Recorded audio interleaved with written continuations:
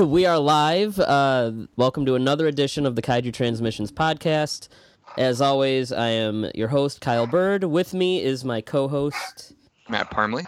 And we are thrilled today to have an extremely special guest, the prolific special effects, makeup, creature designer, Steve Wang, who shouldn't need any introduction, but just in case... just to rattle off a list, I mean, what has Steve Wang not worked on? Everything from Predator, Beetlejuice, Evil Dead 2, Reign of Fire, Gremlins 2, Nightmare on Elm Street 5. The list is immense. Unfortunately, obviously, we won't be able to cover everything, but we are going to... talk a lot about his career, and we're going to try and stick to mostly kind of things in the tokusatsu realm. Obviously, we will be going outside of that as well, because Steve did direct the Guyver and the Guyver Dark Hero. So, welcome, makeup, creature designer, practical effects legend / director, Steve Wang. Thank you. Glad to be here. So I'm going to kind of start at the beginning. Since this is a podcast that focuses a lot on Japanese monsters, I have to ask, from what I understand, you've been a fan of tokusatsu since childhood. How were you introduced to that genre, and maybe what are some of your favorite shows or films? Well, I was first exposed to Ultraman, I think it was 1974, I believe. And I was in the third grade, and I was living in Taiwan at the time. And one day I was going on my bus going to school. There's this giant side of a building that was painted up, and there's just these amazing group of crazy-looking dudes with, silver and red armor and fighting all these monsters. And it just blew my little mind. And I thought, what the heck is that? I got to school, talked to all my friends, and they were just like, we got to go see this movie, whatever it is, it was Ultraman. So after school, we went to go see the movie, and again, mind blown. This was the movie that was actually made in Thailand with the all-Thai cast. That movie is controversial these days. Yes, yeah, apparently. Because, after I seen it in Taiwan, I had not seen it for... Gosh, it must have been at least 20 years or so, 25 years before they finally released it on Laserdisc from Japan. So I got a Laserdisc from Japan finally and watched it, and watching my childhood all over again. But regardless, it was a really silly movie. And of course, I didn't remember all the silliness, but yeah. So that just changed my life. Afterwards, I didn't know what I was going to do with my life at that young age. But I knew whatever it was I was going to do, it had to have something fantastic like Ultraman in it. Were you a fan of monsters like Godzilla and Gamera, or are you more into the superhero, the Sentai stuff? I love Godzilla, I love Gamera, and all the giant monster stuff. And I watched, I've seen all of them. But I think if I had to choose between the superheroes versus the monsters, I think I tend to be favoring more towards the superheroes. Like, I love Kamen Rider. I love Kikaida. Kikaida I saw in 1975. And again, Gorenja, the original Power Ranger. Mm-hmm. All that stuff was just, so awesome to me. And I remember being so obsessed with it that every Sunday, of every month, or the first Sunday every month, I would go to Little Tokyo with my friends or my aunts or my uncles, whoever would take me. And I would go there and buy a little die-cast metal figure of one of these superheroes for my collection because I just love them so much. Okay.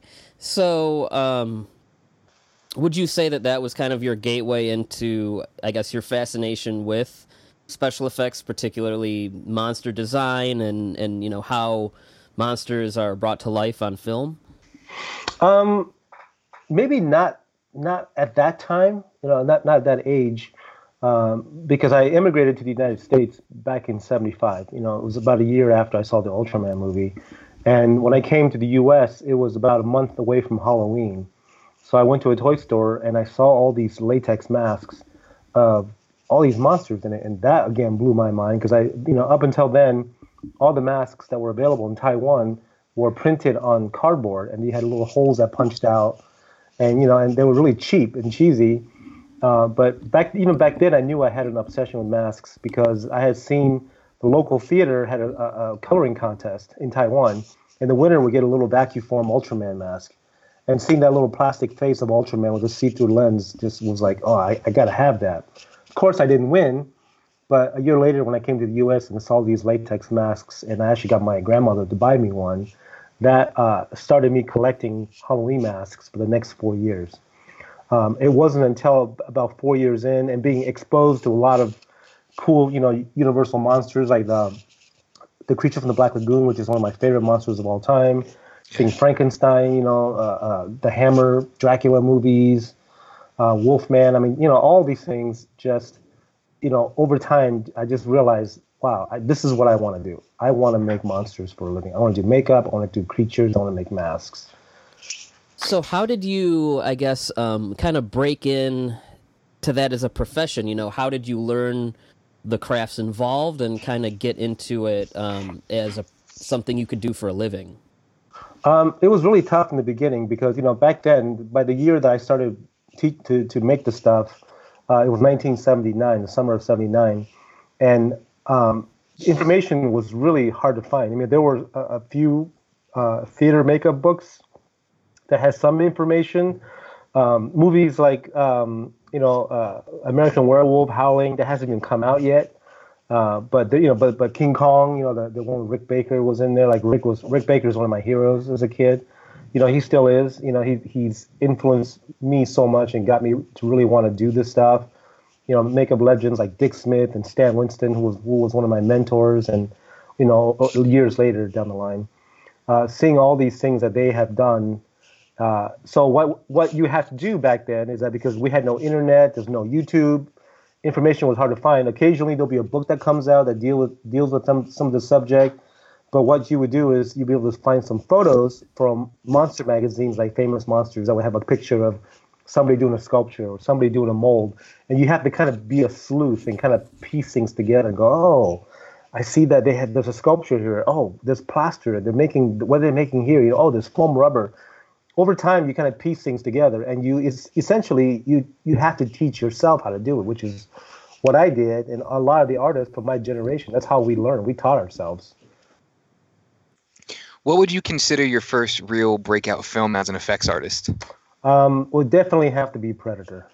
That I was really fortunate to have gotten on. After high school, or near the end of high school, I had my parents wanted me to go to college, and I talked to a bunch of my teachers, and I explained to them what I wanted to do. And you know what? They advised me against going to college. They say, you know what? You'll just be wasting time because what you want to do, they don't teach in college. And college should be a place of education to help you, get a career in what you want to do with your life. And I thought that was very sound advice. So I told my parents I wasn't going to college. That I was just going to move to LA after high school, and then just with my portfolio that I had built up, I was just going to try to get work. And so I did that with my good friend Matt Rose, the late Matt Rose, who passed away just last year. We had done a bunch of masks together, and then we moved down to LA. And I was lucky enough to get a job at Stan Winston's the first week I was there, and then got a chance to learn some technical stuff, got to do a lot of sculpting.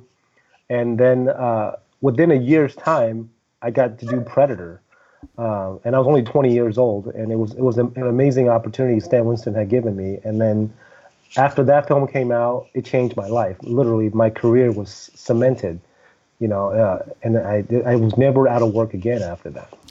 Was Predator the first film that you shared credits with Screaming Mad George on? No, actually, I had met George, I want to say about 6-7 months before that. Earlier that year, I had gone to Boss Films, which they were working on Poltergeist 2, and they were working on Big Trouble in Little China, and also the first incarnation of Predator. It was called Hunter back then. So I was hired there. They got me into the Sculptors Union, and that's where I met Scream Mad George. The first day, he was the first guy I met, first day. And instantly we hit it off, and we just became the best of friends, and we're still great friends, now. It's been 35 years.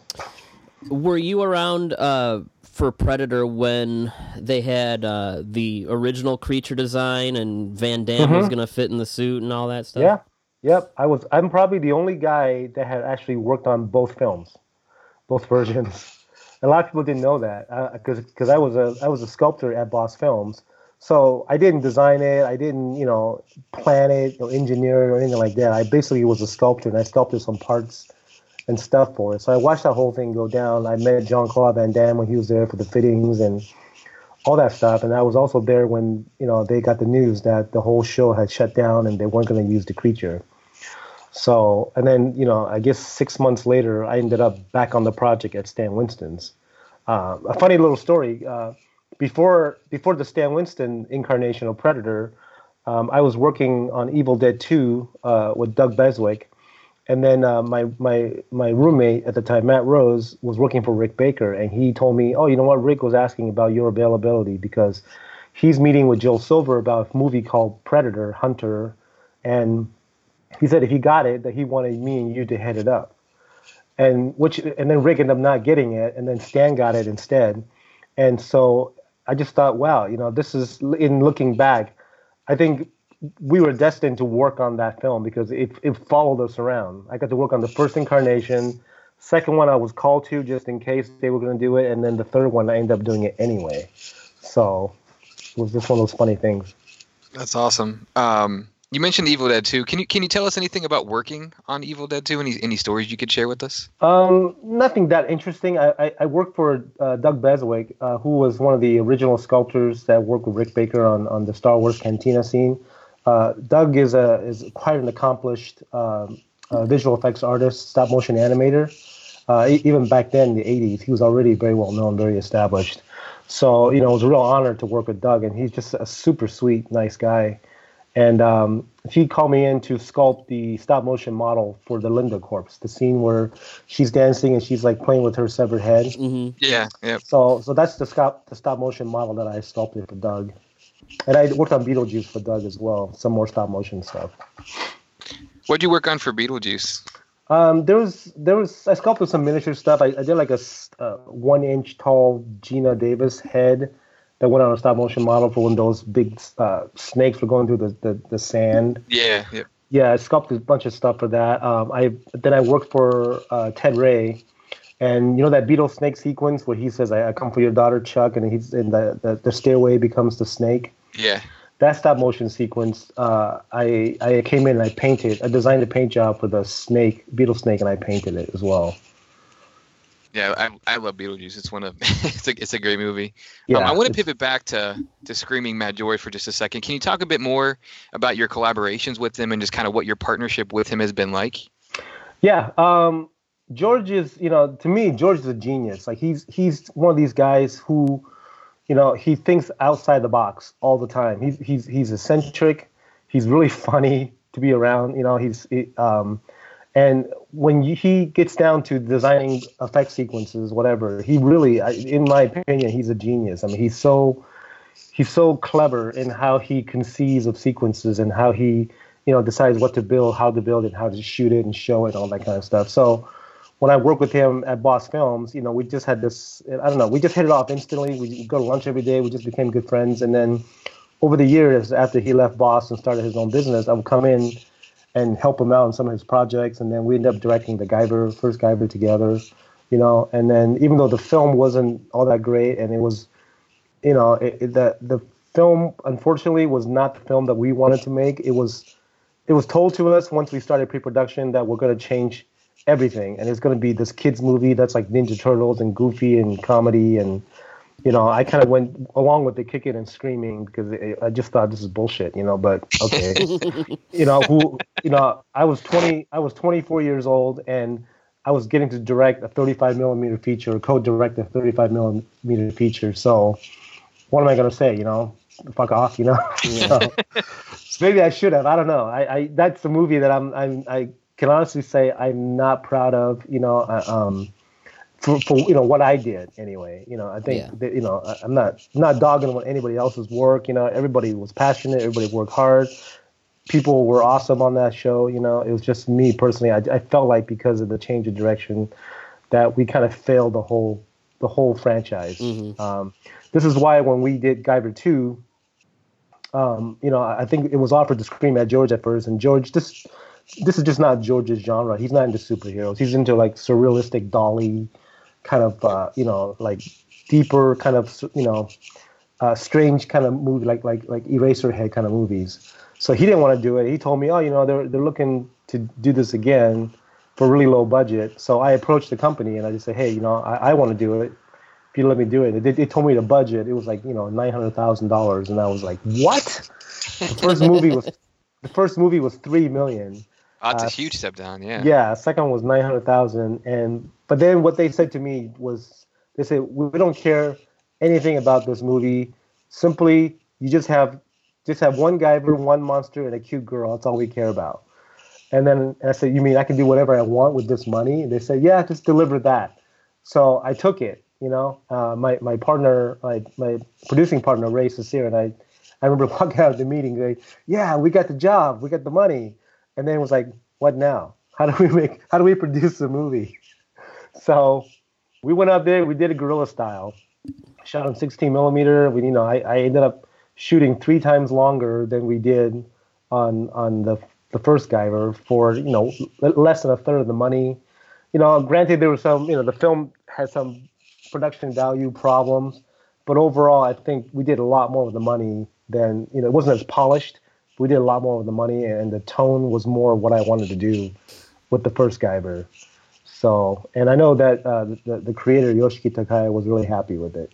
Given our such limited resources, he was very happy that I treated the film with so much respect and love.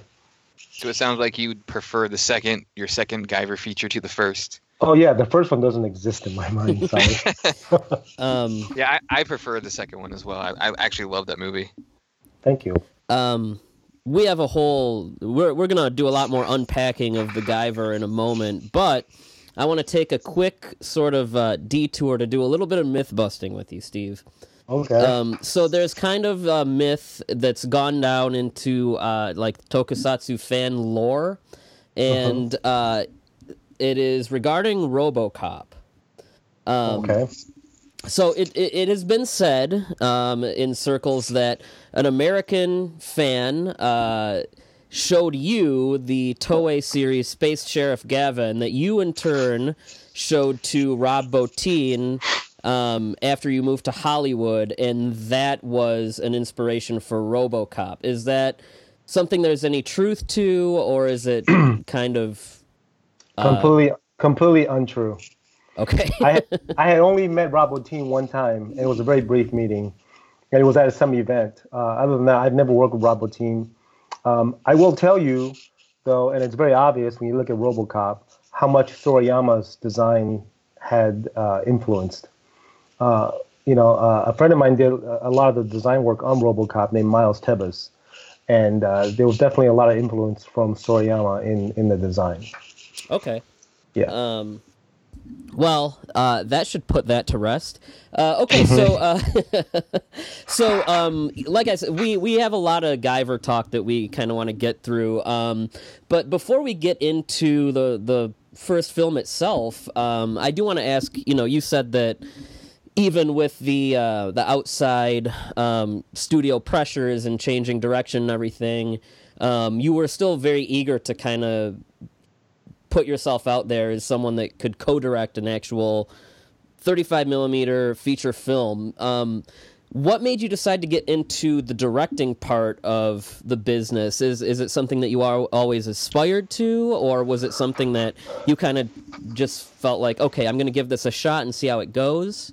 No, by the time I got to direct the first Guyver, I had already shot my first full feature film on Super 8 called Kung Fu Rascals. I had spent 10 months on weekends shooting that film. So I already wrapped it, but I hadn't edited it yet and finished the film when the Guyver came up. Before that, I had made 3 other short films on my own. And I started making Super 8 films when I was 18 years old. Kind of by accident at first, because, I had this idea to make this Kung Fu Rascals movie, when I was 18. I was just fresh out of high school. And I had all my local friends help me. And the reason I did that was I had a friend that that was going to film school. He was always talking about making films, but he would never make it. And I thought, well, what's the big deal? Why is it, why do you talk about making all this stuff and you never make it? So I decided I'm going to make something, just see. So just as an experiment, just to do it. So I did. It took me 6 months to do this because, organizing people to do anything is a nightmare. But I ended up making this movie. I learned a lot doing it. And after making it, I got bit by the film bug. And I was like, wow, I really like making movies. And so after that, when I moved to LA, I had done another short film that was unfinished, but we had shot a lot of cool stuff that ended up in my Kung Fu Rascals movie. And then I'd done another short film to pitch a feature film called Code 9 that I had done that had, sync sound and all that kind of stuff. So, back then, sync sound was a huge deal. You have no idea. Trying to make Super 8 films back then. But so it was just a natural progression. I had this, I loved doing makeup effects and making monsters. And I thought for sure I would never find anything else that would rival that passion. Mm-hmm. And then I discovered filmmaking, and not only did it rival that passion, it overtook it to the point where I stepped away from makeup for quite a few years to just do films before I came back to it years later. Okay. Well, first of all, we're with the first Guyver movie. Your frustrations with it are very well documented. But if it's any consolation to you, Steve, I like that movie. I don't know if that means anything to you, but yes, it does. I happen to enjoy it. It's definitely tonally wrong, but to me that's part of the fun. Like I showed a friend that movie a couple of years ago, and he was just like, "This is so crazy and weird, and I can't believe something like this even exists because it's a kids movie, but it's also completely grotesque." And so there is a fandom there that the things that pissed you off and probably wanted to make you jump off a cliff when you were making it is because there's a certain point of endearment to it for some of us. Well, I'm happy to hear it because, like I said, if people enjoy it, that's wonderful. I will never take that away from anyone. Yeah. It's like you said, my frustrations were very personal. Mm-hmm. I personally, thought it was a terrible movie, but I happen to like a lot of terrible movies myself. Right. So, I'm not going to blame anyone for liking something. Yeah. So yeah, I do want to kind of get into how did that job come to you and George, and how did you guys land that directing slot? The way it happened was apparently there's a guy that was Scream Mad George's agent in Japan named his name was Mr. Wada, I remember, and he was approached by a film studio to do to ask if they Scream Mad George would do the makeup effects for a Guyver film they're making in Japan. And what he told them was that, instead of having him do the effects, why don't you have him direct as well and then make this film in the U.S. And so they loved the idea, and so that's how it all happened. So then George called me up, and I was literally near the end of shooting Kung Fu Rascals, and he says, "Hey, I'm going to get this movie to direct, but I know you do all this action stuff in all your movies. Do you want to direct second unit?" And I said, "No, I don't really want to do second unit because, I could just do that. Why would I need to do that? I want to make my own movies." And so he offered me the co-directing position, to which I agreed. And then, he and I also supervised the creature effects as well. And so that's how it all kind of came about. And the way that it ended up breaking down was we actually directed together one day, the very first day. And then afterwards we split. I was like, he would do second unit while I do main unit, then I'll do second unit while he does main unit. And we've rarely kind of come back together again, except for occasions here and there. But either way, George and I just somehow, we're just really good friends, and we respect each other a lot. And so even working as co-directors, I didn't think it was going to work, and it worked out great with George. We just always got along, and we're very collaborative with each other. When you don't direct scenes together, what kind of challenges did you face, and how did you decide who would direct which scene? How did you make those decisions? I end up doing a lot of the action stuff, all the stuff in the warehouse and the chase scenes in the alleys and The big, fight stuff near the end, like a lot of the lab scenes leading up to the fight, all that kind of stuff. George shot a lot of the effects, like Mark Hamill turning into a giant cockroach. George directed all that. We did all the miniature sequences together. George did a bunch of the office scenes with Balkus, Yep. And Michael Berryman, yeah. And then I did a lot of stuff out in the city of LA with the cops, and and so I don't know. It just kind of just worked out. Like, okay, I'll just take this block and you do this, and while you take this block, and I'll go shoot a bunch of fight scenes, and that kind of stuff. So it worked out. It worked out pretty well. Did you guys choreograph the fights as well, or is that done by someone else? No, sadly, I did that. It was terrible. You're so hard on yourself. You know what? Honestly, listen, I watched that movie. They used to run it on Sci-Fi Channel like constantly when I was a kid. Yeah, I grew up watching that. Yeah, so like I did too. So it's really a movie that has a special place in my heart, both one and especially two. You obviously then got to work with a bunch of awesome character actors. Mark Hamill, you mentioned, Jimmy Walker, Perryman, Combs, David Gale. So how was it working with that cast? Oh, they were awesome. Mark Hamill, at lunch one time, he told me a Star Wars story, which I was, I played it off really kind of cool, coy, but I was giggling like a little kid. He told me at lunchtime they're doing ADR for Empire Strikes Back, and he says, all the actors have gone to lunch, and George is like, yeah, I gotta just dub one more line. Can you just stay and do this line? And the line he did was, "The first transport is away. The first transport is away." That's Mark Hamill. Oh, go ahead. I was gonna. Yeah, I was just gonna. Yeah, it's cool, I was just gonna say, like, that cast is. I mean, I think all of us can agree that the movie has problems, but I think, at least for me, part of the reason why it is so watchable is because that everyone's bringing it, even with the behind the scenes stuff. And I mean, guys like Hamill and Jeffrey Combs, I mean, they're always going to be like on top of their game. I was talking to someone that was saying they didn't like the first Guyver movie, and I pretty much just said, how can you hate a movie where David Gale yells at a toaster? It's true. We were watching dailies one day. I remember the entire crew was there. The cast had left. We're watching dailies, and then every time David Gale yells, "What is this? Some sort of masochistic joke?" Everyone in the crew would just repeat the line with him, because we were all so into it. It was so much fun. David Gale was just amazing, just a really nice guy, and just easy to work with, and just was really passionate about the work. Jeffrey Combs, same thing. Just like I said, the cast was awesome. Everybody was brought their game, and we had just a great time making that movie. So, maybe this is opening a can of worms, but what was it like working with Brian Yuzna? How much input did he have in the final product? I seem to remember hearing he was one of the people that kind of wanted to push it more towards like the Ninja Turtles kid audience, but yeah. Can you maybe speak about that kind of that collaboration? I'll be honest. I don't want to get too into anything negative. It was so long ago. But Brian and I we didn't get along at all.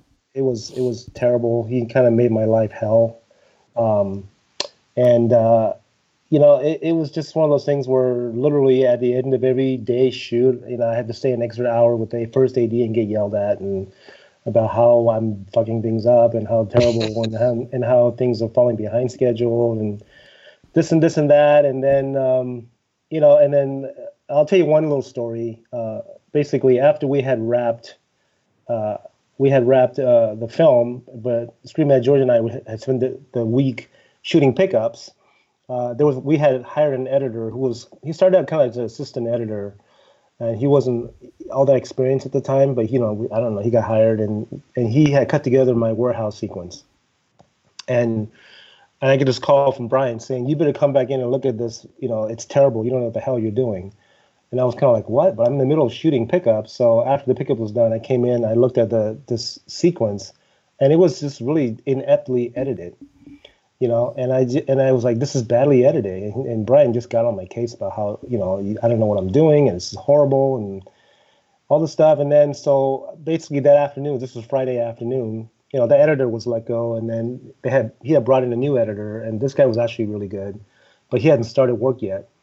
And so I basically just told Brian, I said, well, I said, I'm going to edit the sequence myself. And he says, you don't know what you're doing. This is a 8-bed chem with, sync sound, and you edit 35 millimeter. And I said, I'm not asking you if I can do it. I'm telling you I'm going to do this. So you leave me behind an assistant editor and show me how to work this whole fucking thing.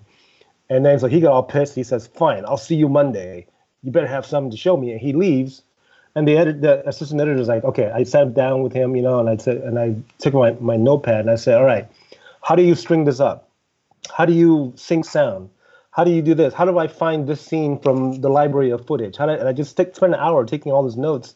And I said, great, you're done. You can go home. Have a good weekend. And he's like, no. I was given strict orders. I said, get out. And I closed the door and I locked him out. And I was in there the entire weekend editing this whole 10-minute sequence, sync sound and all. And if I had a video montage of what it was like, it would be the funniest thing you've ever seen. Dropping 1,000 reel film footage and watching it roll down the hallway going, holy shit. And, it was the most dumbest, craziest antic you could watch in like a comedy. But I got it done. And Monday morning, 9 a.m., I hadn't gone home all weekend. Monday morning, Brian comes in with his new editor. And the first thing he says to me was, let's see it. I had it all set up already, sound already sunk. I had music queued up. I played the entire sequence, and to Brian's credit, at the end of that, he says, okay, all right, maybe you should look at these other scenes too. And I ended up editing 33 minutes of the actual film myself, along with the editor editing the rest of the film. So, he did see that I actually knew what I was doing, I guess, as much as I could know as a, first-time filmmaker, but I made a bunch of little short films. And then he let me do the rest, and then he was much easier on me at that point. But it was a tough time, and and I don't blame him for being mean to me or all that kind of stuff, because he had a lot of pressures on his side to make sure the film was delivered, and he was really good close friends with Scream at George, so he wasn't going to yell at George. Oh, yeah. So but everybody loved George, so what are you going to say, right? So what was it, Brian, that decided to gear the movie towards children? You also kind of made it sound like that was a very kind of a last minute decision too. It was. It actually was. We were in the writing stage of it, and we were getting pretty close to shooting. We were already in pre-production, and then it came down. And Brian was the one that I remember was saying we have to change directions and make it this way. But I don't remember, or I don't know for a fact, who was the one that says we have to go this direction. Mm-hmm. Maybe it was a group of people, the investors maybe, who had just seen the success of Ninja Turtles, or whatever. I don't know whose decision that was, but I remember Brian coming and saying that that's what we're going to do. Was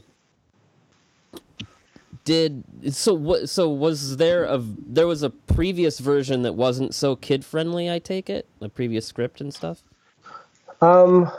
Well, in the earlier version of the script, maybe, but I don't remember. I mean, it's it was like we had talked about the whole tone of it and whatever, and then some versions was written. I remember going back a lot with the writer and just saying, this is not right, that's not right. The Guyver lore, this is not correct to that. Was trying to explain stuff to him, and I think and if you ever talk to the writer. I remember the last time I talked to him I was explaining stuff to him, and he just says, none of this makes any sense to me. I don't get it at all. I'm thinking, and you're the writer. How come you don't get this? This is not good. But again, I was this kid that was brought on. I was kind of like the fifth wheel that was brought onto this film. So I kept my complaining very, very minimal. Well, did you or Brian or George did you ever feel like the things that you were shooting, hey, maybe this is a little too horrific for a young audience?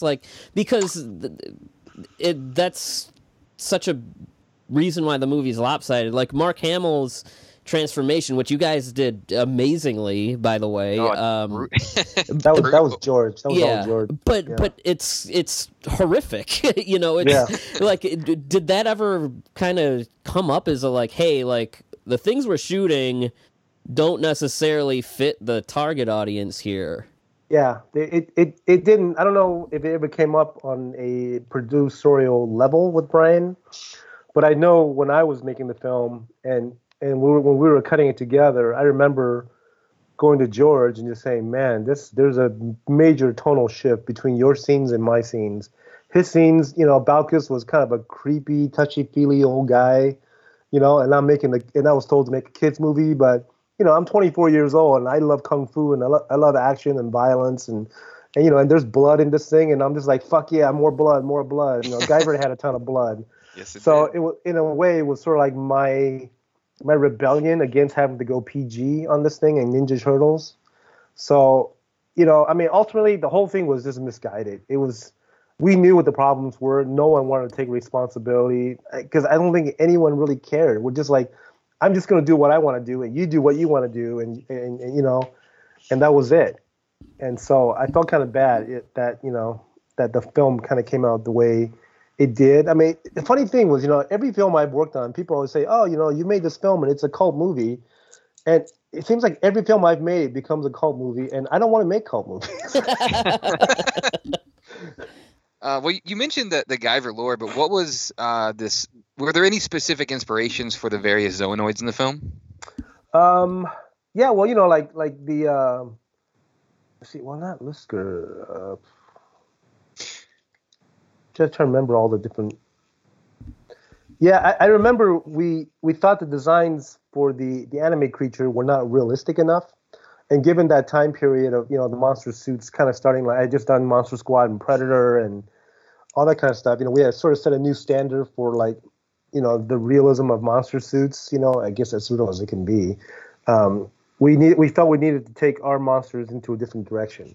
So we didn't quite go as flamboyant and so crazy because in the anime, in the manga, some of the Zoonoids were so similar in design sensibilities to the Guyver suit itself, people were getting confused as to what is a Guyver, what is a Zoonoid. Even with the first Guyver movie, a lot of people had that problem. They didn't know, they thought the Zoonoids were the Guyvers as well because they thought they looked too similar, and they didn't, but they did to most people. So that was something we had to contend with.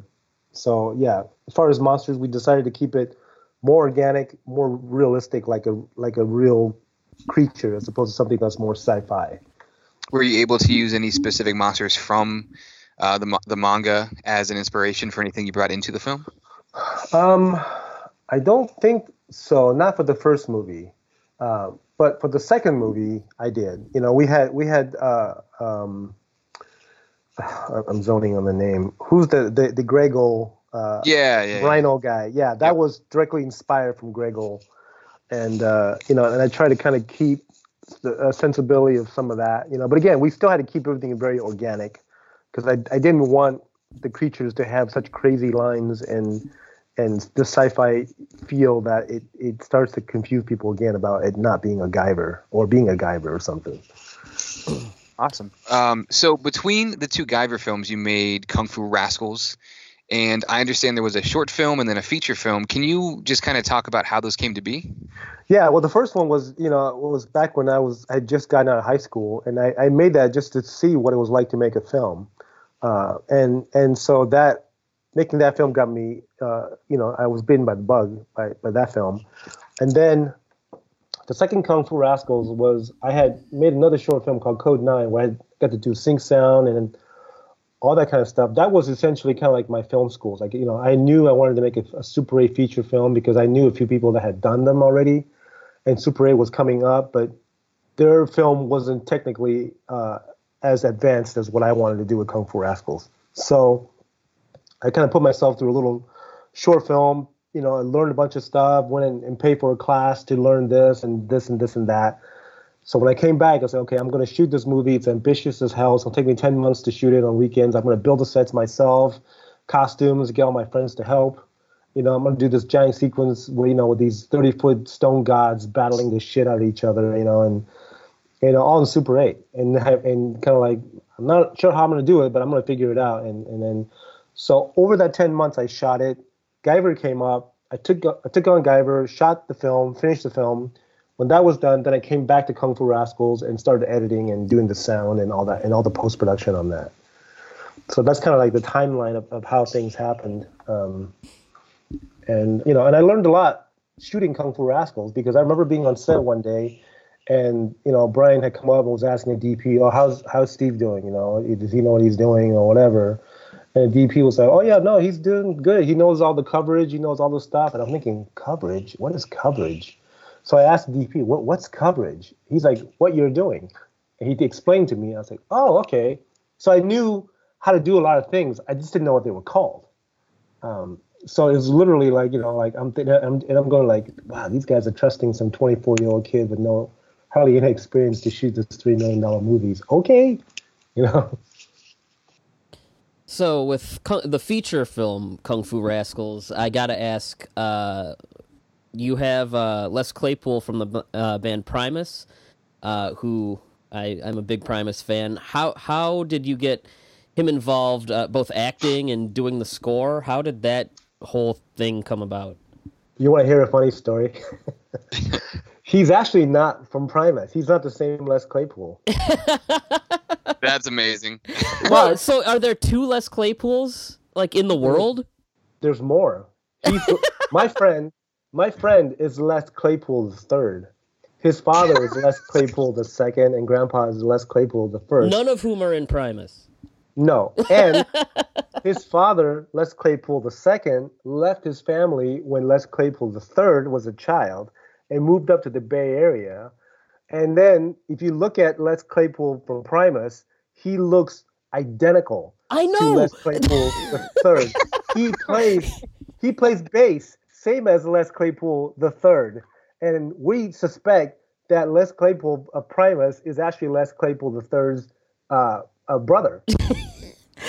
Because this is like conspiracy levels. It really especially because I just watched Kung Fu Rascals a few days ago, and when he showed up, I was like, there he is. There's Les Claypool.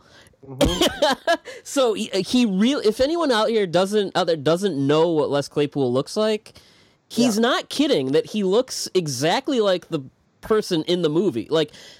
When he showed up on screen, I was just like, yeah, I saw his name there he is. There's Les Claypool. There he is. Got the same nose. They both play bass. How fucking coincidental is that?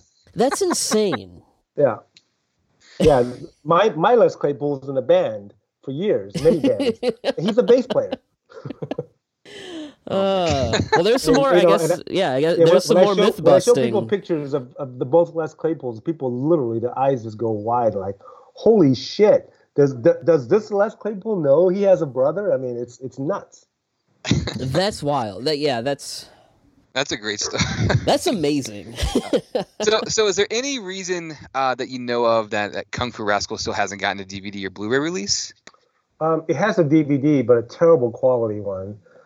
It doesn't have a Blu-ray, but I own the film outright. I mean, I have the original master. With technology now, we can really clean it up, get it looking a lot better. But I just don't know that there's any interest in it to make it, financially feasible to spend that kind of money. If it costs a certain amount of money to put it out and I just break even, I'm happy to do it. Mm-hmm. But I'm just not sure that it's even worth doing that. Okay. Well, I think us and some of our listeners would definitely be interested. So maybe somewhere down the line, you can maybe find the right person that can maybe do the right, lately with a lot of boutique kind of video labels with streaming and everything, physical media is already becoming a hardcore collector hobby. So there are a lot of labels that'll just do a limited run of something or things like that. So that might be something that, I mean, by the time I do it, I could probably do it on my own computer. Yeah. That's true. And that's perfectly fine. It'll probably, be easy to do, and I'll burn the master and send it out and just get a bunch of copies made. It's going to get to that point anyway where I can just master it on a laptop. That's pretty awesome. Yeah. So, according to IMDb, which is always reliable, as we know, after the release of the Guyver, Subaraya approached you to work on Ultraman, the Ultimate Hero, but I guess they thought your changes to the property were too radical. Could you maybe just kind of speak or elaborate more about that? Completely untrue. Another urban myth. This should just be like Mythbusting with Steve Wang. This is You like... should you should. If any other questions, I'm happy to bust it. That's completely untrue. That never happened. I did help on the Ultraman American show very slightly in the very beginning before they started, and that was I was already working on the Guyver because it was the same money financiers on both projects. So he came to me and says, "Hey, we're doing this Ultraman show, and we want to know if you can, show them how they should make the new Ultraman suit." So I brought in a friend of mine and I said, "Look, let's make a 1/3 scale Ultraman, like a suit that can go on, a foam latex suit, and just show the Tsuburaya people like this is an approach to it." So we made this little 1/3 scale figure with a rubber suit that goes on, and to show them. They loved it. That's how they made the suit for Ultraman Great, right? The American version. And that was the extent of my involvement. I had nothing to do with the show in any other capacity. I was just helping a friend out, really. That's all I did. Well, there we go. Okay. So I would have loved to have worked on an Ultraman movie at some point. Like I love Ultraman, and I would love to be given a big budget to make a real, Ultraman movie someday. Oh, go ahead, Matt. I was going to say, so I know also you worked for 3 months as a director on the Power Rangers movie. Mm-hmm. What ended up happening with that? What happened was Fox had seen Guyver 2, and they thought I was the right guy to make this Power Rangers movie for them. So I came in, I was hired as a director, and it was my first time working in the studio system, and I have to say it was really difficult because they wouldn't let me. They loved the action in Guyver 2, but they wouldn't let me shoot any action. They said that's the second unit director, and I said, but I can bring a lot to this, and then the story-wise, they wouldn't let me get involved with the stories at all. They had hired 3 writers simultaneously to write 3 different scripts, and then it was one script that was done by these 2 writers. It was I think Dan Brown was one of the guys. Anyway, it was 2 writers. They had written a fantastic script, but it wasn't picked because the one that was picked was by Haim Saban had picked the one that they liked, which was what ended up being the Ivan Ooze and all that. To me, it's all kind of bullshit, Mm-hmm. So they picked that one, and I had gone to the executive. I said, "Why did they pick that one?" I said, "This one's a much better script." They say, "Yeah, we know, but whatever Haim wants, Haim gets." I'm like, "Okay, great." So then I go to all these meetings, and I remember Haim Saban was in some of these meetings, and I'm sitting there, and Haim Saban's a billionaire, right? You don't become a billionaire because you're lucky, or you're stupid, or you're whatever. I mean, he's a smart guy, and when we're in these meetings, Haim Saban got into a little side chat about all the history of the Sentai series, and I knew my shit. And he knew his shit. He knew the history of Sentai and all the different seasons, and we were talking about it. And then Fox got pissed at me that we knew our shit and they didn't. Which I thought, wait a minute, but I worked for you. Wouldn't you want me to know my shit? It was just really strange, kind of jealousy thing that had happened. And then one thing that kind of happened that didn't help the situation was Shuki Levy came to me. They were shooting VR Troopers at the time, and they said, "Hey, our shows are coming up short. We have this idea for a sequence where whenever an episode's too short, they go into this other dimension and then they fight, and this is just fight scenes." He says, "Can you kind of create this little setting and like come in and direct it?" And so I designed a set that they built, kind of a generic set with all this dry ice and stuff. And I said, "Well, I can't really come in and direct this because I'm under contract with Fox, and they won't let me do this. But I'll come in. I'll bring another guy in, which is Koichi Sakamoto, who had done Guyver 2 with me, who they didn't want to hire for Power Rangers. And I said, I'll bring Koichi in, and I'll shoot the first day with him, and then he can take over." And they said, "Okay, that's great." So I came in, and I secretly did that for them. And Koichi ended up working for Saban for like decades. He became an executive producer of Power Rangers for many, many years. I think he still is. And then he's gone on to Japan to make all these tokusatsu movies. He did the Ultraman. I think the Final Fighter, the big one that did all this crazy martial arts, like the cool Ultraman movie. He directed that. So anyway, I did that. Somehow Fox heard about it, got really pissed that I had done that. Fortunately, they didn't blame me for it. They said, "Oh, I know you're in a tough spot. What are you going to do when Haim Saban tells you he wants you to do something? You can't just say no." So I said, "Well, I'm glad at least you guys understand. I was in a tough spot there, but I helped them out anyway." And then, but the bottom line for me was that they wouldn't listen to what I had to say about Power Rangers. I had all these ideas. I had done like 300 pages of storyboards and all these crazy, sequences that were going to be amazing that ultimately ended up showing up in movies like Transformers and what's that one? The Guillermo del Toro one. Pacific Rim. Pacific Rim. Yeah, there was like the early genesis of all those kind of movies because Guillermo's a huge robot fan. I remember when he had called me to work on Pacific Rim and I couldn't because I was producing my own TV show at the time. And I asked Guillermo, I said, "Hey, what are you making?" He says, "I'm making your movie, Wang. It's fucking giant robots beating the shit out of giant monsters." And I'm like, "Fuck, I want to work on that." But I was doing Kamen Rider Dragon Knight at the time, so it was like a trade-off. But anyway, so I had done a lot of that kind of stuff. There's going to be some awesome sequences, stuff that people haven't seen the U.S. I wanted to open the film with the Power Rangers on motorcycles because back then they hadn't even done that yet. Power Rangers was in its first season, I think. Mm-hmm. And so I wanted to do this amazing opening with the motorcycles, do all this crazy shit. And basically I was just shot down time after time after time. I was not invited to script meetings. And after a while I decided, what the hell am I doing here? I know more about this than anybody involved in this film. And they're just basically shutting me out. So I finally quit. Yeah. I don't blame you. That sucks. But I mean, I totally understand it. Real quick, you did work on the Tales from the Dark Side movie, which had the gargoyle story. Mm-hmm. Are you familiar with the Japanese legend of the Snow Woman, which was in the movie Kwaidan most famously, but it definitely seems to have taken inspiration from that story. Oh yeah, that's an old tale. Yeah. I have not seen the movie, the original movie, the Japanese movie, but that story is really old. Yeah. I've known about that story for a long time.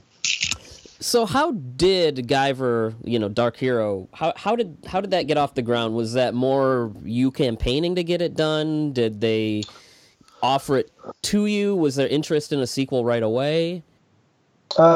No, they didn't offer it to me. They offered it to George. I had heard from George. You did say that. Right, and so I just went and campaigned for it. I basically met with them and said, "Hey, let me do it," and they said, "Okay," and that was it. It was really that simple. Would you be able to talk about the change in tones, between the two films? You kind of elaborated on it. It sounds like you were just really able to have more creative control, but Guyver 2 seems, a bit more. I don't know. Of the two movies, I actually love this movie. I think it's a lot of fun. But what would you say accounts for the radical difference in the two films' tone? And also, was there a specific reason why some of the actors were recast? I mean, I assume maybe it was just a casting thing. Somebody wasn't available, but wanted to make sure I asked that. No, it's well, the tone shift was that I was trying to stay more true to the manga. I couldn't make the manga because that was like a $100 million movie. So the first reason I wanted to do was I wanted to make an apology film for the fans. Really, that was really my intention. Was like, what? I feel like shit. I need to apologize because, for making a film that was just so not close to the source material. And me being a big fan of the source material too it was really heartbreaking to be responsible. You know what I mean, for that. And so when I did part 2, I went to Japan. I met with Yoshiki Takaya, and I said, "Hey, I know the first film was not the Guyver, and I said, I apologize, I was fighting the system, but now they give me complete autonomy, and I say, and I want to get your input on this, and and I want your blessing with what I'm trying to do." I said, I can't make the movie based on the manga because it's just the world's too big, and I have less than $1 million to make this movie. So I pitched him my idea about the excavation. I said, there's all these elements that I love about the Guyver, and I want to put them in. But I said, can we agree that the movie universe and the Guyver universe are two different universes, but has the same spirit? And he says, yes, I love that idea. I said, great. He originally didn't want me to do the Guyver Zonoid because that was an idea that I had come up with, but apparently he had also come up with it on his own, and we just didn't know. I guess perhaps it was just a logical progression for how the story was going. And I said, and I explained to him, he said, well, I wanted to explore that angle in the comic. And I said, well, I think you should still. I mean, it's your creation. I don't want to tell you what to do. You can do your own version of it. But I said, I have an idea how I want to do this version of it. And, and I said, my idea is simply that this could be the last Guyver film ever made. I look at every film I make as this could be the last film I ever make. So I want to go out with a bang. I want to make the biggest impression I can make and have something where it gives us a fighting chance to get a third one made if this one's received well enough. So don't hold any punches, just go. And so he respected that. He says, well, go ahead and do it, And so I did. And the only thing he had a big issue with was the ending, where the original ending was when Sean goes into the spaceship and he finally connects with the ship, and the ship shows him the history of how the Zonoids were created and how the Guyver was a mistake, or was actually created by the aliens. In the comic, the Guyver was a mistake, but in the he's nothing more than just a weapon. In my original story was that I was so caught up with Sean trying so hard to do all the stuff that he wanted to find his destiny so badly that I felt we got to at least give him that, so that he finally discovered his destiny is that he's become the Guyver because he has to protect mankind. Takaya didn't like that idea. He says, really, the Guyver is nothing but a weapon, and what you do with it is what makes you who you are. And I saw his point. I didn't quite agree with it at the time because I thought, I just need something a little bit more meaningful. But then I told him, I'll see what I can do. I'll see what I can do. So he didn't know that as I went back to rework the script, I kind of really thought about what he said. And I said, you know what? That would be interesting if literally Sean did all this shit thinking he was doing the right thing. And he comes out and realized that, you know what? You're just by chance. It could have been anybody else. This is literally nothing but you discovering an AK-47. But then what do you do with it is what makes you who you are. And I thought that was much more meaningful than having a destiny or having whatever. It really, and so I rewrote the ending to reflect that. And I remember when Takaya saw it, he loved it. He was just like, he had already said in the press in Japan, I kind of realized, the filmmaker should do what he wants, even if it's different from the comic, not knowing that I had figured out what he said really was a better approach. And that's kind of what I did. So he was pleasantly surprised that I stuck with the original, idea of the Guyver and what it was. I think it's cool you went to ask for his blessing. I mean, especially because obviously you have a very big passion for it. Mm-hmm. Another question I did want to ask again is, did you have a reason for recasting certain characters? And I also the girlfriend shows up at the very beginning of the second film, and then she's basically kind of out of the picture at that point. Was there any specific reason you wanted to do that as well? Yeah, the whole recast was because the first movie was SAG signatory, so Screen Actors Guild. It was union. Second movie was so low budget, we had to do a non-union. So I couldn't hire the original cast, let alone afford the original cast. Some of them were very expensive. So I had to hire all non-SAG actors. And of course, a bunch of them were SAG. They just kind of worked non-SAG, and they changed their names or whatever, including the girl that played Mitsuki. She was a SAG actress who changed her name so that you didn't know it was her and whatever, just to get the work. But I felt like that the storyline with Mitsuki was a little played out. Like maybe part of me was I just wanted to erase everything I could from the first movie and start fresh again. And I felt like if Sean had brought her, she would have been more luggage than something that would contribute to the story. So that's how that's why I kind of wrote her out. I just wanted to show that their relationship was just so belabored already. It was so trying because of Sean's obsession, and Sean could not stay away from what he thought was the right thing to do, and it just kind of slowly brought them more and more apart. And the reason I took that direction was because I got the blessing that I could make this movie however I wanted to make it. And Yeah, it makes sense. that was a good way for you to take something that maybe you weren't so into in the first one and give it a natural conclusion, because if you did keep her around, it would almost be a completely different story than the one that you have in the movie. Yeah. I just couldn't see why she would go along with him, after all this time, because it had been a year later and he's having nightmares and he's not loving, being a Guyver. I took a much more darker approach to it, of like, what's this kid going to do with this crazy thing inside of him? Kronos is gone. He doesn't know Kronos is around anymore. So what's he going to do with this thing that's constantly calling him? Like, he doesn't know what it wants. And then what he found out what it wants is he had seen this newscast and seen the spaceships, and he felt like this is the answer what I'm looking for. Whatever it is, he didn't want to be the Guyver anymore. So he was trying to find any way he can to get out of it. And that's why it led him, to where he was going. It was just this thing that was just bugging him constantly, and he couldn't stop doing what he was doing.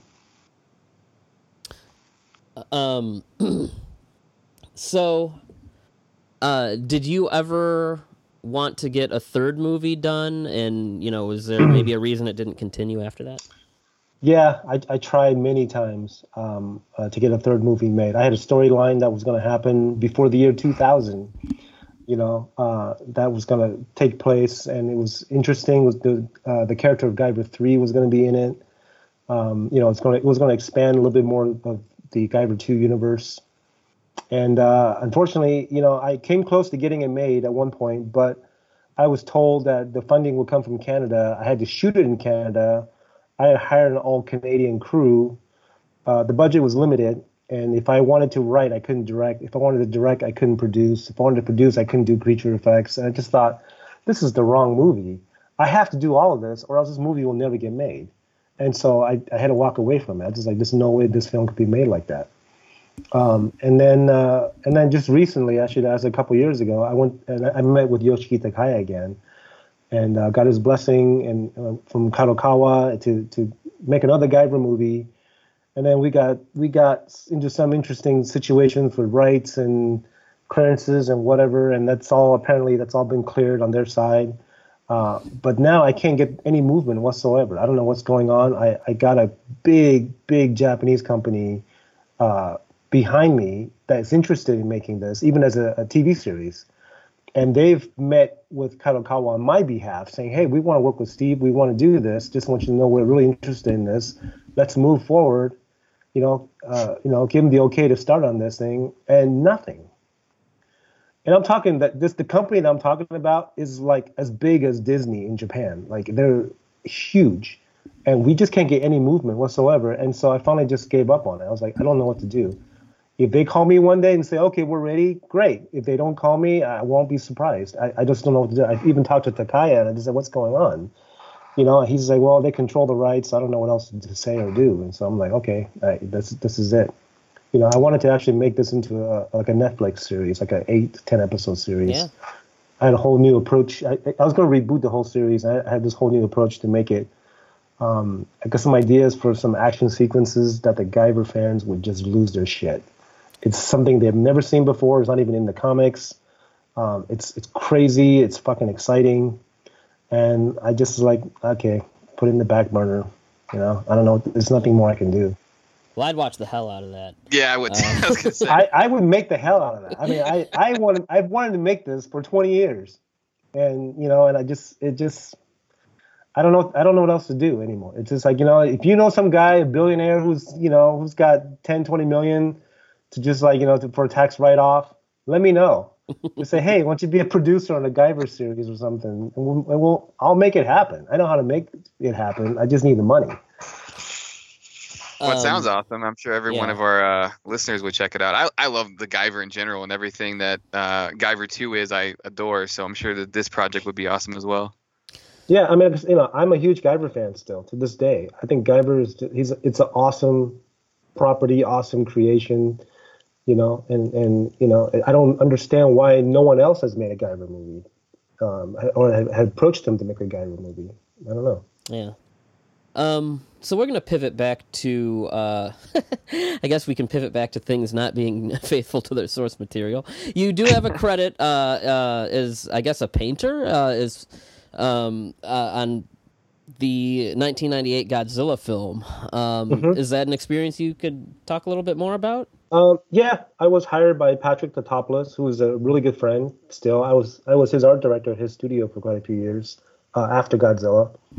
And I was brought on as a painter, and I painted basically all the practical baby Godzilla heads on the suits. Oh. I painted all those myself. I spent 3 months, 50 hours a week painting that. That was my experience. You know, a lot of good friends worked on that show. I had a great time. That was about it. Okay. Were you aware at the time of the radical changes being made to Godzilla? Oh yeah, I was there in the shop. Yeah, I was surprised. You know, I was kind of like, wow, this is like really different. But I didn't know what the story was, why it was so different. You know, the first time I met Patrick, it was his design. He and Roland Emmerich went to Japan to pitch them with the maquette and say, this is what we want to do. So I think they were just like trying to reinvent Godzilla, really. You know, the intention was sincere, and they did care about Godzilla a lot. You know, that's one thing. At least I would say to defend Patrick is that, you know, they love Godzilla and they wanted to try to update him, make him into something kind of, you know, fresh and different. You know, maybe it was misguided. I don't know, you know, but whatever it was, you know, the public didn't accept it, unfortunately.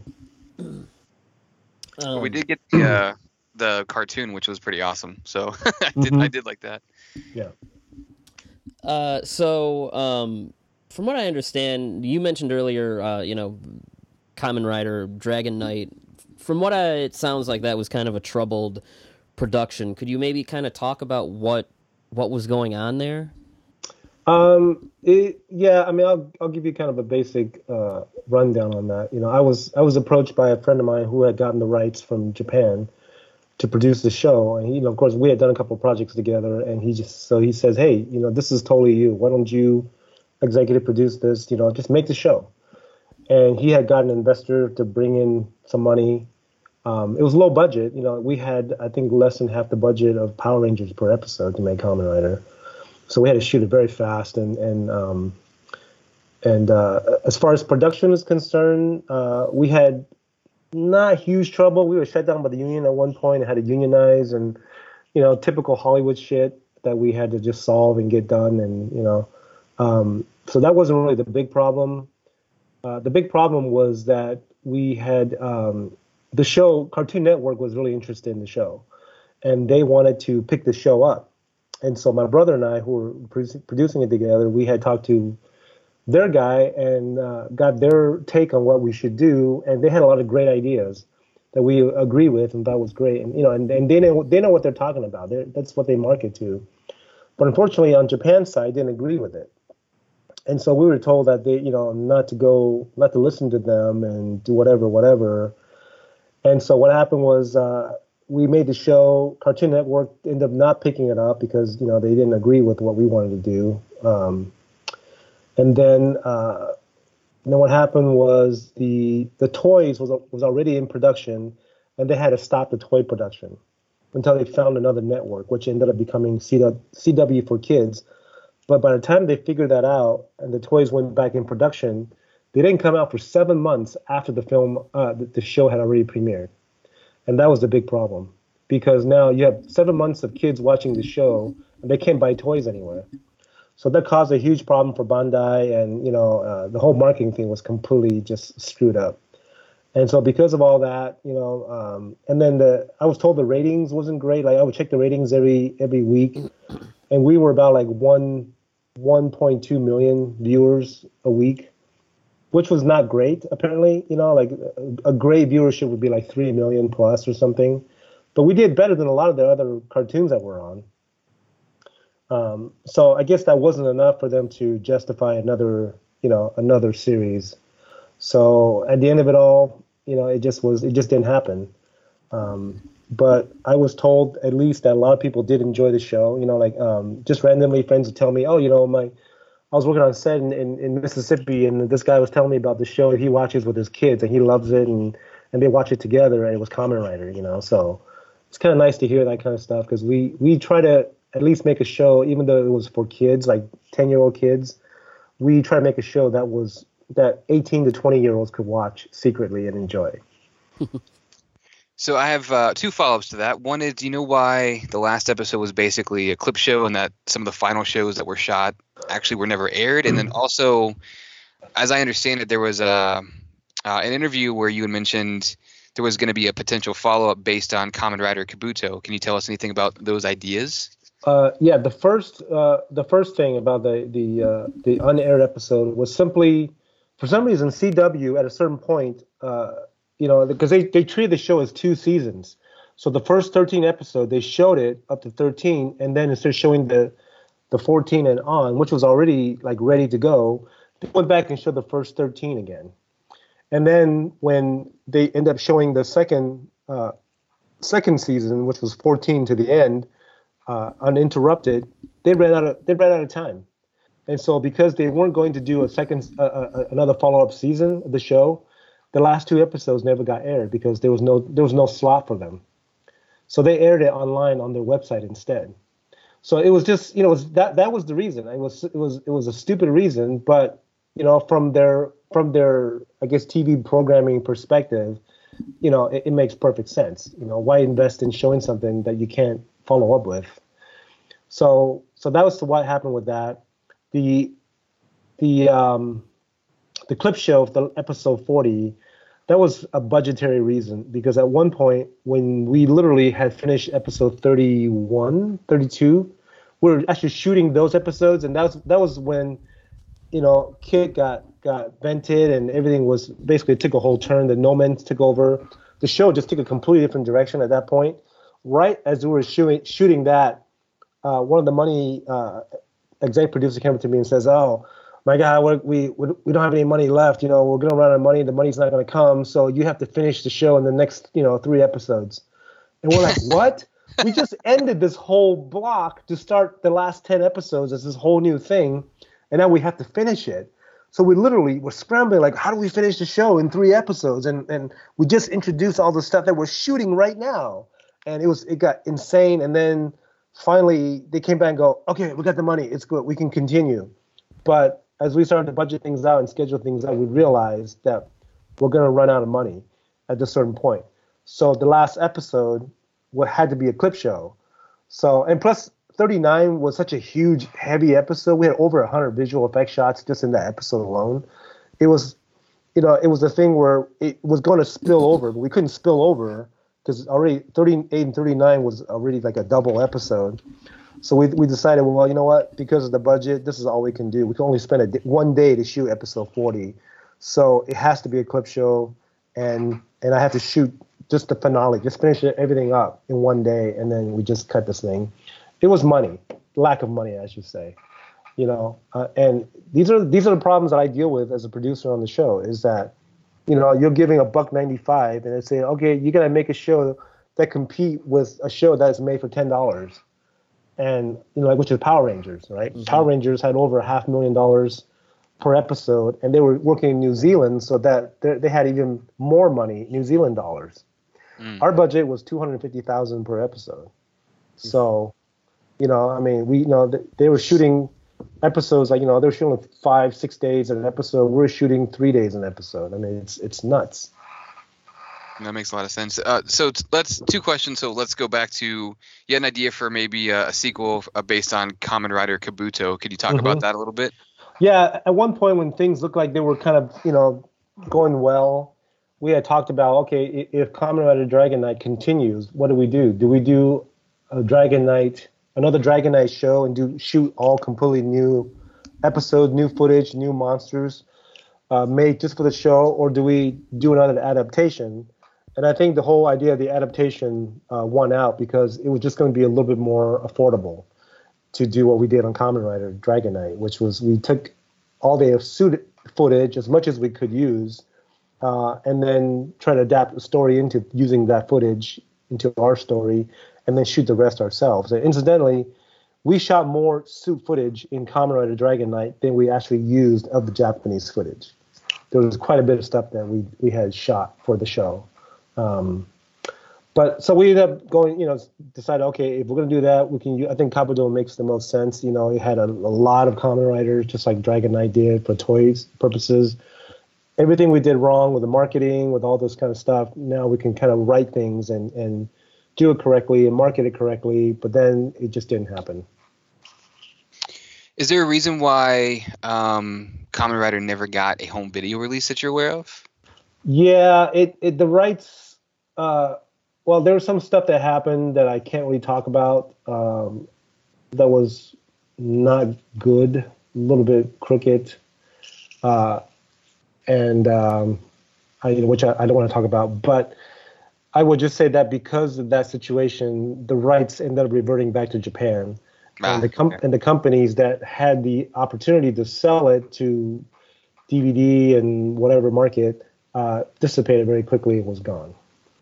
And so it kind of snowballed, and all the other companies associated with it just kind of like disappeared. And then at some point it was like, wow, everybody's gone. Like, the house is empty. There's like, who's going to put it on Blu-ray or DVD? Like, nobody. So, but Toei has the rights to it. Anybody who has a video distribution company can go to Toei and license it and release it here in the U.S. I just want to put that out there. So if somebody's a fan of Kamen Rider Dragon Knight, they want to see this come out, they have a video distribution business, talk to Toei. They are ready to license it to anyone who wants to put it out in the U.S. All right. Mm-hmm. When you do work on those like things like Kamen Rider, Power Rangers, do you often reference the older, Japanese Sentai and Rider shows? Not really. I grew up watching all this stuff, so I'm really familiar with the style of those shows. I know a lot of the actors are in their shows, like this Space Sheriff Gaban, like Charivan's a friend of mine. I've been on set for all those shows. I've been on set for Kamen Rider Black. I met all the actors there. I know a lot of people in the Japanese industry. I'm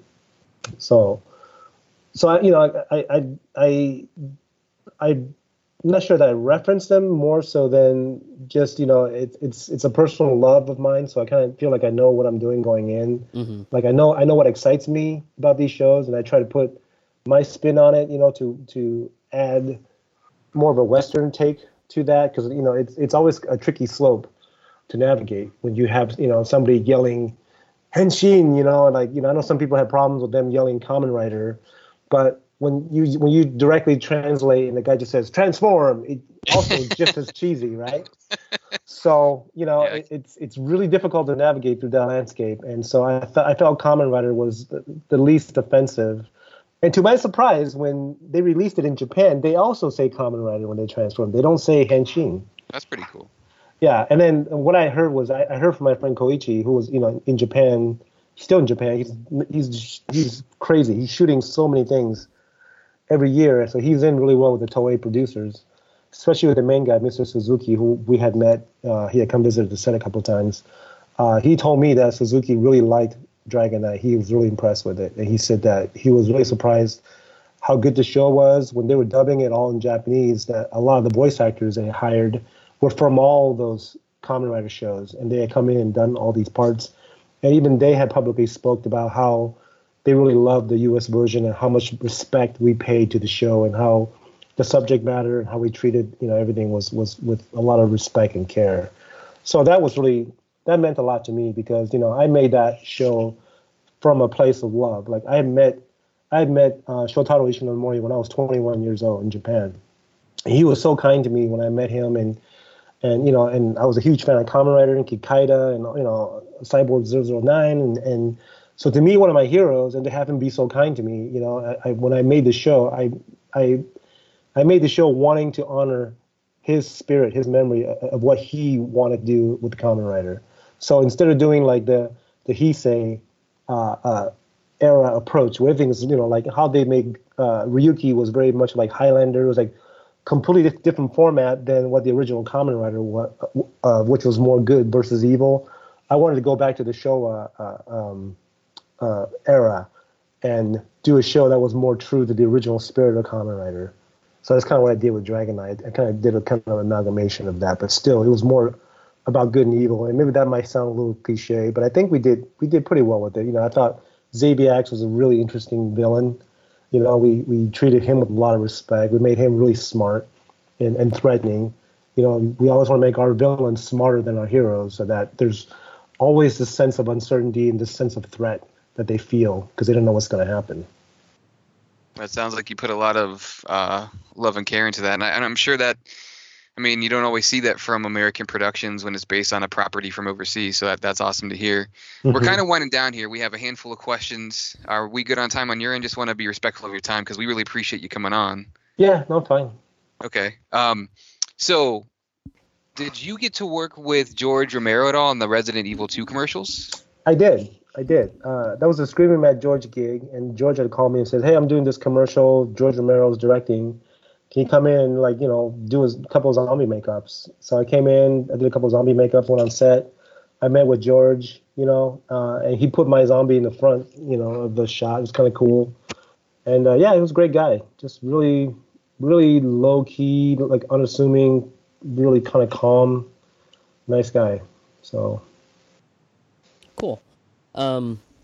So I'm gonna bring up kind of, I guess, a deep cut here. There's, at least stateside, a very obscure film that you worked on from 2003, and there's like barely any English language material on it. The only thing I could even find is like your name on the DVD packaging, and that's a movie called Dragon Blue. Would you be able to, would you be able to talk about that film at all a bit? Yeah, that was directed by a good friend of mine, Takuya Wada, and he was, the way I met him was he was working at this Japanese university that I would go twice a year to lecture at. And he was one of the animation instructors there. And so we struck up a friendship. You know, at one point he was even my agent for Japan for a little bit. And then so he got into making movies on his own, and he really loves wrestling. So he had gotten Keiji Muto, who's also the great Muta, and you know, in his films and stuff like that, who I've met, and he's a great guy too. You know, he's a fun guy. And so Tak had asked me, he said, "Hey, you know, I need a monster. Would you mind designing a monster?" And I said, "You know, I already designed a monster that I think is pretty cool. Why don't we just use this?" So I sent him the design, and then this one kid that was actually a student of the school that I was teaching at, who's now a very well-established makeup effects artist in Japan, named Tomo. And so Tomo built the suit in 2 weeks. And I was like, what the fuck? How do you do this in 2 weeks? But he did it. And so they used this creature, you know. So my involvement only was that I had designed this creature, and then they had done everything in Japan. It was a very low-budget film. So that's, yeah, Dragon Blue. I have a couple rapid-fire questions as we kind of close things out. So, who have been your favorite actors and directors to work with? Oh, wow. That's a tough one, because I haven't really got to work with a lot of directors super closely. They're generally very short, you know, little stints and whatnot. But Jesus, actors. Well, you know, I met Robert Downey Jr. once on Iron Man 2, and you know, and to show you how Hollywood works, right?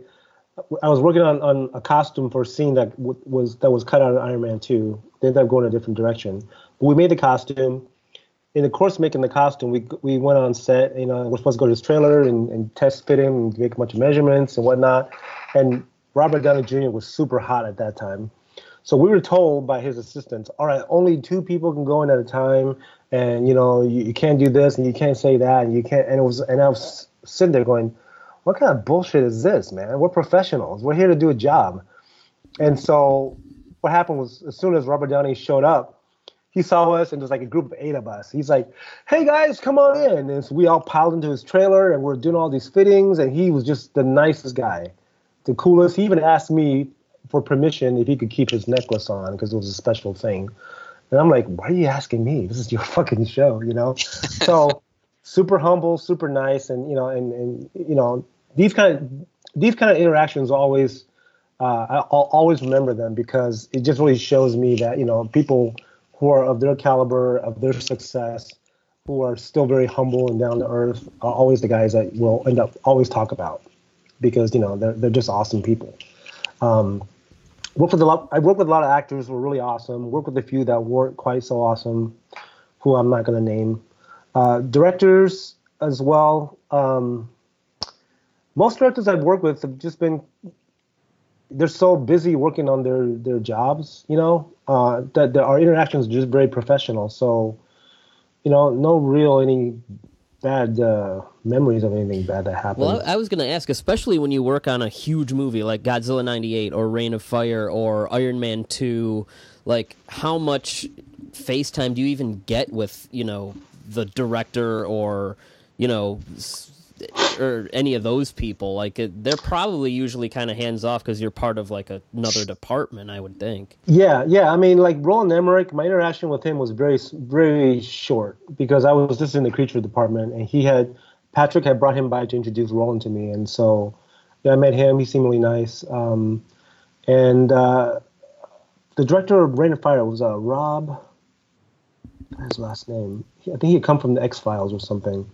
I interacted with him very little, but I remember one story that was pretty cool, where he came in, he knew what he wanted to do with the movie. One of the Disney execs came in and was commenting on the dragons that we were designing, and he says, this is a Disney movie. Don't you think that the dragon should have like bigger, cuter eyes? And before he even finished, this director cut him off and just says, "That's not the movie we're making," and that was it. That's it was awesome. Rob Bowman, by the way. Rob Bowman, yes, yeah. He was very charismatic. He just came in and just told it like it was, and that was great. So every once in a while, I've had some interactions with costume designers that were pretty. I work with this. I won't say the movie because I don't want to embarrass anyone. But I worked with this one movie, and this costume designer was hired after the original designer was fired. So she had a lot of clout, a lot of say. And I remember one time she was on the phone, and everyone could hear screaming at the director, saying, "You don't fucking tell me how to make my costumes. You should spend your time and work on that fucking awful script of yours and make it better." And we're sitting there like going, "Holy shit, man, this woman's got some balls." So you hear these kind of things, and you get to witness some of these a little bit, more crazy, extreme things that would happen. So yeah. So another just fanboy question: if you could do creature designs or effects for any existing monster franchise or iconic monster or character, what would that be? Any kind of dream thing that you would just want to do? That's the easy one. First and foremost, I would love to do the creature from the Black Lagoon. But didn't you kind of do that with Monster Squad? No. Stan designed that. Okay, I had contributed my take on it, and I had designed the paint job and whatnot, and brought that to the table. Okay. But again, that's IMDb being unreliable. It has you as Monster Squad, and then like it specifies like Gillman head or something. Well, yeah, that was true. I mean, Matt Rose and I, that was our creature. We headed it up. We did all the work on it. Stan had done the initial design, and we took that to his design to the next level, and then I contributed my paint style, which Stan loved. So you're like a step. You're like a step in the door on creature. You want to just get the whole thing done. Yeah, because the Monster Squad Gillman is not how I would do a creature from the Black Lagoon. That was more like contributing to Stan's vision of the creature. You know what I mean? Yeah. Yeah. So I have a completely different take on the creature, and not only would I want to make the creature, I would also love to direct the movie. Do a whole new take on the creature movie and the story, and I think there's a good story to be told that could be similar but very different in a lot of respects. An amazing creature could be made. In the spirit of the original creature without veering too far off. I would love the opportunity to do that. But I would only do it if I had total autonomy on it. Mm-hmm. And just say, this is what I want to do. Like the way Guillermo del Toro, like I loved Shape of Water. Yeah, it's a great movie. And I thought, because Guillermo, he's a huge creature fan. I mean, I think I remember going to the first public screening of The Creature from Black Lagoon in 3D at the Directors Guild. Like this was like maybe 6 years ago or something, and you can see it without those glasses. You see it like in the stereoscopic vision, like correctly without the colors. And I went there to go see it, and Guillermo was there, So he's a huge Creature fan, and so this was his take on it, which I was really happy to see it because it was one of those films that I wish I had worked on, and I did kind of. He had called me at one point to come in and kind of help with something, help something along, and then he gave me a special thanks credit in the end, which I didn't expect. But he had called me originally to work on that film, and I didn't know it was that film, and I couldn't work on it. I was so busy. He wanted me to design it at his place, and I said I can't. I'm running two businesses. I said I can do it from my place, but I can't. But he was so passionate. He wanted to do it a certain way, and had he told me it was Shape of Water, I may have made it work, but I didn't know that that was the film. I had to just tell him I couldn't do it. But I love what he did with the film. I had a very similar concept years ago. The story is completely different, but a similar concept about a fisherman and a woman and all this stuff, and that I wanted to make. And then I saw that movie. It's like, oh well, okay, maybe I can still make it. It's still very different, but it had a few similar things about it. But ultimately, it's rare that I watch a movie that I want to work on afterwards. Like, wow, I wish I could have been a part of this. Like, Shape of Water was definitely one of them. I wish I could have been a bigger part of that. And then, movie like Braveheart. I wish I had made that movie. That's one of my favorite movies of all time. And Mel Gibson he knocked it out of the park with that one. So that's one of the movies I wish I had directed. But of course I'm glad I didn't because Mel Gibson did an awesome job and whatnot. And so.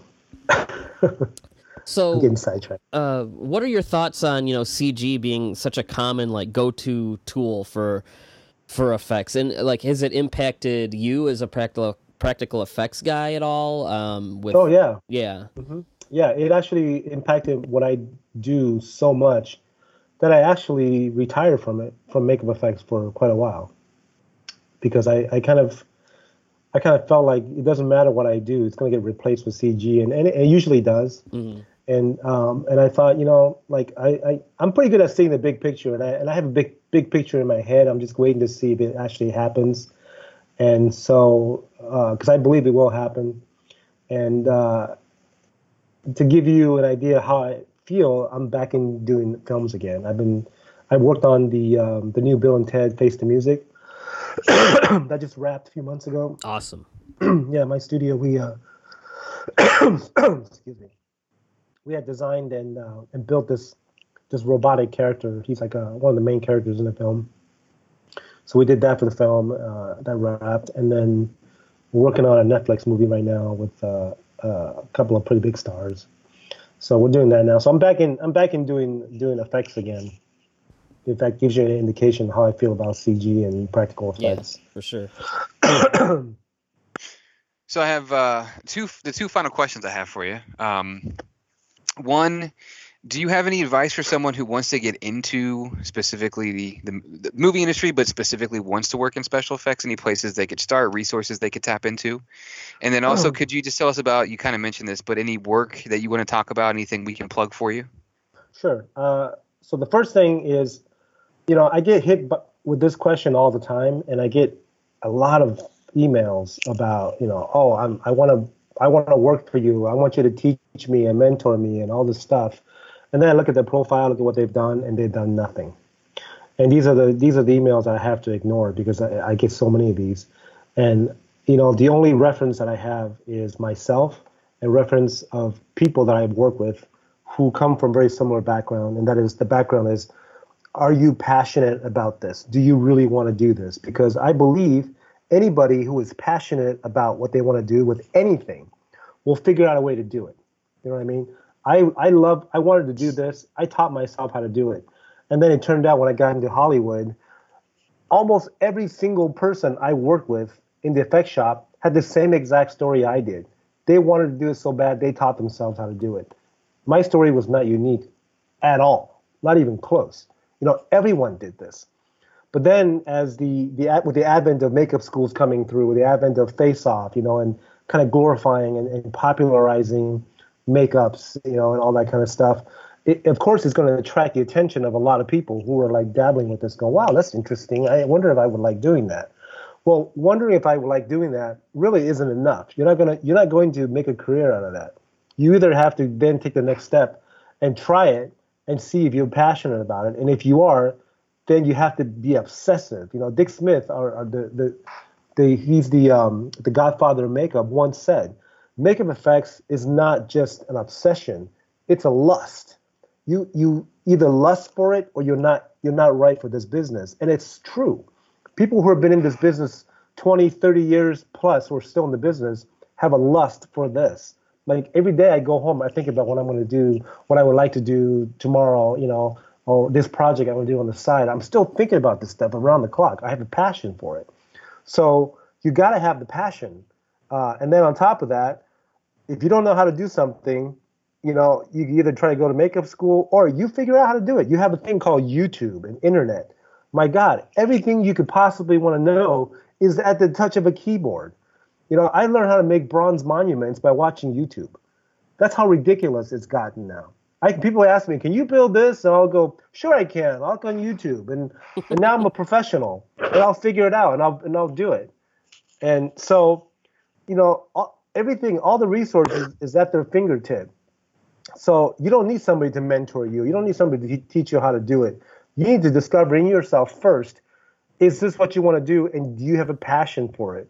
And if the answer is yes, prove it to yourself.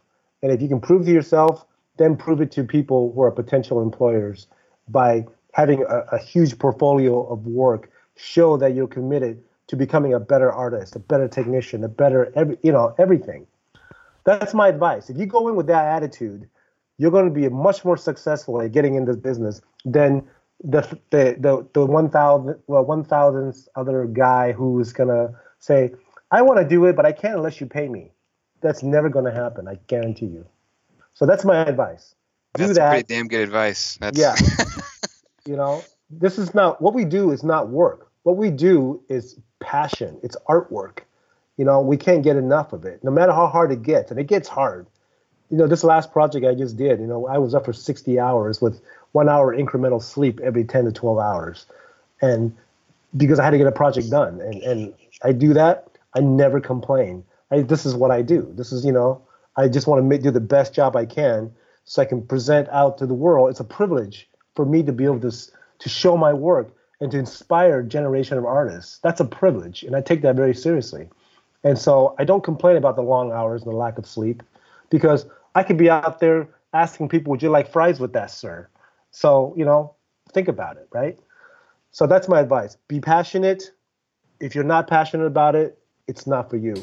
Find something else to be passionate about. It's like I've heard people say, like, oh, well, what advice do you give? And I've heard people say, like, think about, is there anything else you could see yourself being good at as a career? And if the answer to that question is yes, go for that. If the answer to that question is no, become a filmmaker. If it's like literally that's the only thing you can see yourself doing. Mm-hmm. And that's going to separate the people that have that hunger and the people that could go learn a trade and be successful there. Yeah, a filmmaker is even harder. The failure rate for filmmakers is so freaking high. It's I've made a bunch of movies. I've done a whole TV series. I'm still trying to make it. I would say I'm not even successful, not even close, right? Because I'm still struggling to try to find the next job. So, that is tough. And then the amount of rejections you get and the amount of projects that gets greenlit and then completely disappears. Your hopes get high and then all of a sudden you're just body slammed over and over again. Over the years, it can really screw you up. So you have to kind of be mature enough to see the big picture and say, hey, this is what I'm getting into. I'm going to be disappointed a lot. I'm going to meet a lot of people who's going to try to screw me over. I'm going to work with a lot of really cold-hearted assholes who's going to just fucking hate on me and hate on everybody else. And, it's really rough, man. And some of the worst times in my life was when I was making movies. But I love it so much, I'm willing to endure it. So, it's not all glamorous like people say it is. Maybe for some people it is. I don't know. I've never met a filmmaker that is so glamorous. I've heard big directors talk about, like, what is the best part, the worst part about making movies? They're like, making movies. That's the worst part about making movies. The best part, the worst part is making movies. Yeah. So, everyone deals with it. So I appreciate your honesty in that answer. I really do. I have some friends who have been talking about they want to do this. They're young. They're probably in their early 20s. One actually went to the I don't remember what film school, but he went to, I think, the Stan Winston one, and I think that he'll appreciate that answer. So with that being said, is there anything that you're working on now that you can either tell us about or that you want to plug? And also, where can we find you online if we want to see your work or get in contact with you? Okay. There's a script that I co-wrote with my writing partner Aaron Dobson in the UK called Terra that I'm trying to get financed, and it's a horror supernatural thriller, and it's a first for me, but I think the script's really good, and we're looking for investors right now, looking for somebody who wants to give us money to make this movie, so that's that. I'm talking to a few producers right now about that possibility. Hopefully I can get it off the ground.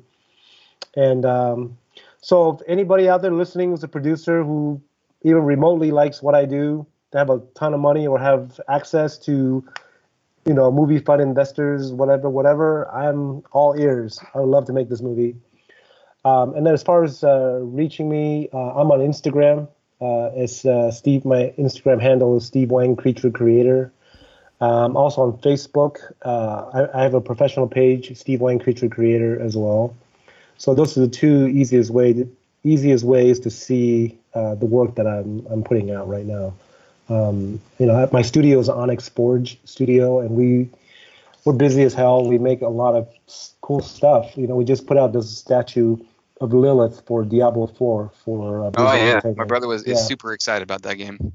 Yeah, so we just finished putting that statue out. Now it's all over the interwebs. People can look at it, and we're just very blessed and very happy that a lot of high profile companies really respect the kind of stuff we do and want to work with us, and we just get to make cool shit for a living, and that's awesome. Well, Steve, listen, we really appreciate your time. Thank you for being so generous with it and answering all of our gobs of questions, and open invite if you ever want to come on and talk about, honestly, anything.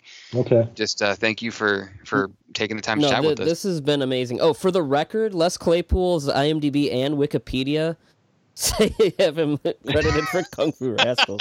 So someone please fix that. Yeah. But he's probably thinking, what the hell? Yeah. But no, Steve, this has been amazing. Like, it's a dream come true. I mean, I get it. You guys are freelance and everything, but I mean, just your catalog is just so incredibly prolific. And I know you said you haven't made it, and I get what you mean, but I mean, to guys like us, I mean, you're a legend and you're inspirational, and everything that you've done continues to inspire young filmmakers and fans, and I mean, it's just been an absolute pleasure, and yeah, just thank you again, not only for coming on here, but for all the awesome work you've given us, just content wise, and being such a big inspiration for people that are gonna see your work, and it's gonna be like, hey, I want to do that. I mean, you might not think so, but I guarantee you somewhere there's a kid that like was traumatized by the Guyver when they were 7, and they're like, I want to create some crazy looking creatures like that. And they're probably in, art school or something like that. So just thank you for everything. That's great. As long as they don't come knocking on my door saying, I got a score to settle with you. Yeah, but no, I mean, just thanks for everything, and just I know you're gonna continue to pump out awesome stuff. So, well, thank you so much for having me on the show. It's been a lot of fun talking about stuff. I don't get to talk about this stuff very often, So, it's a real pleasure, real fun, and thank you guys again. All right, thanks so much. All right, take care. All right. Thank you for listening to the Kaiju Transmissions podcast. Please take a moment to rate and review us on iTunes, Podbean, and Stitcher. Make sure to subscribe for all the latest episodes. You can also check us out on Twitter at KT_podcast. You can check us out on Instagram and Facebook at Kaiju Transmissions. And you can email us at kaijutransmissions@gmail.com if you have any questions or comments. And we will see you next time.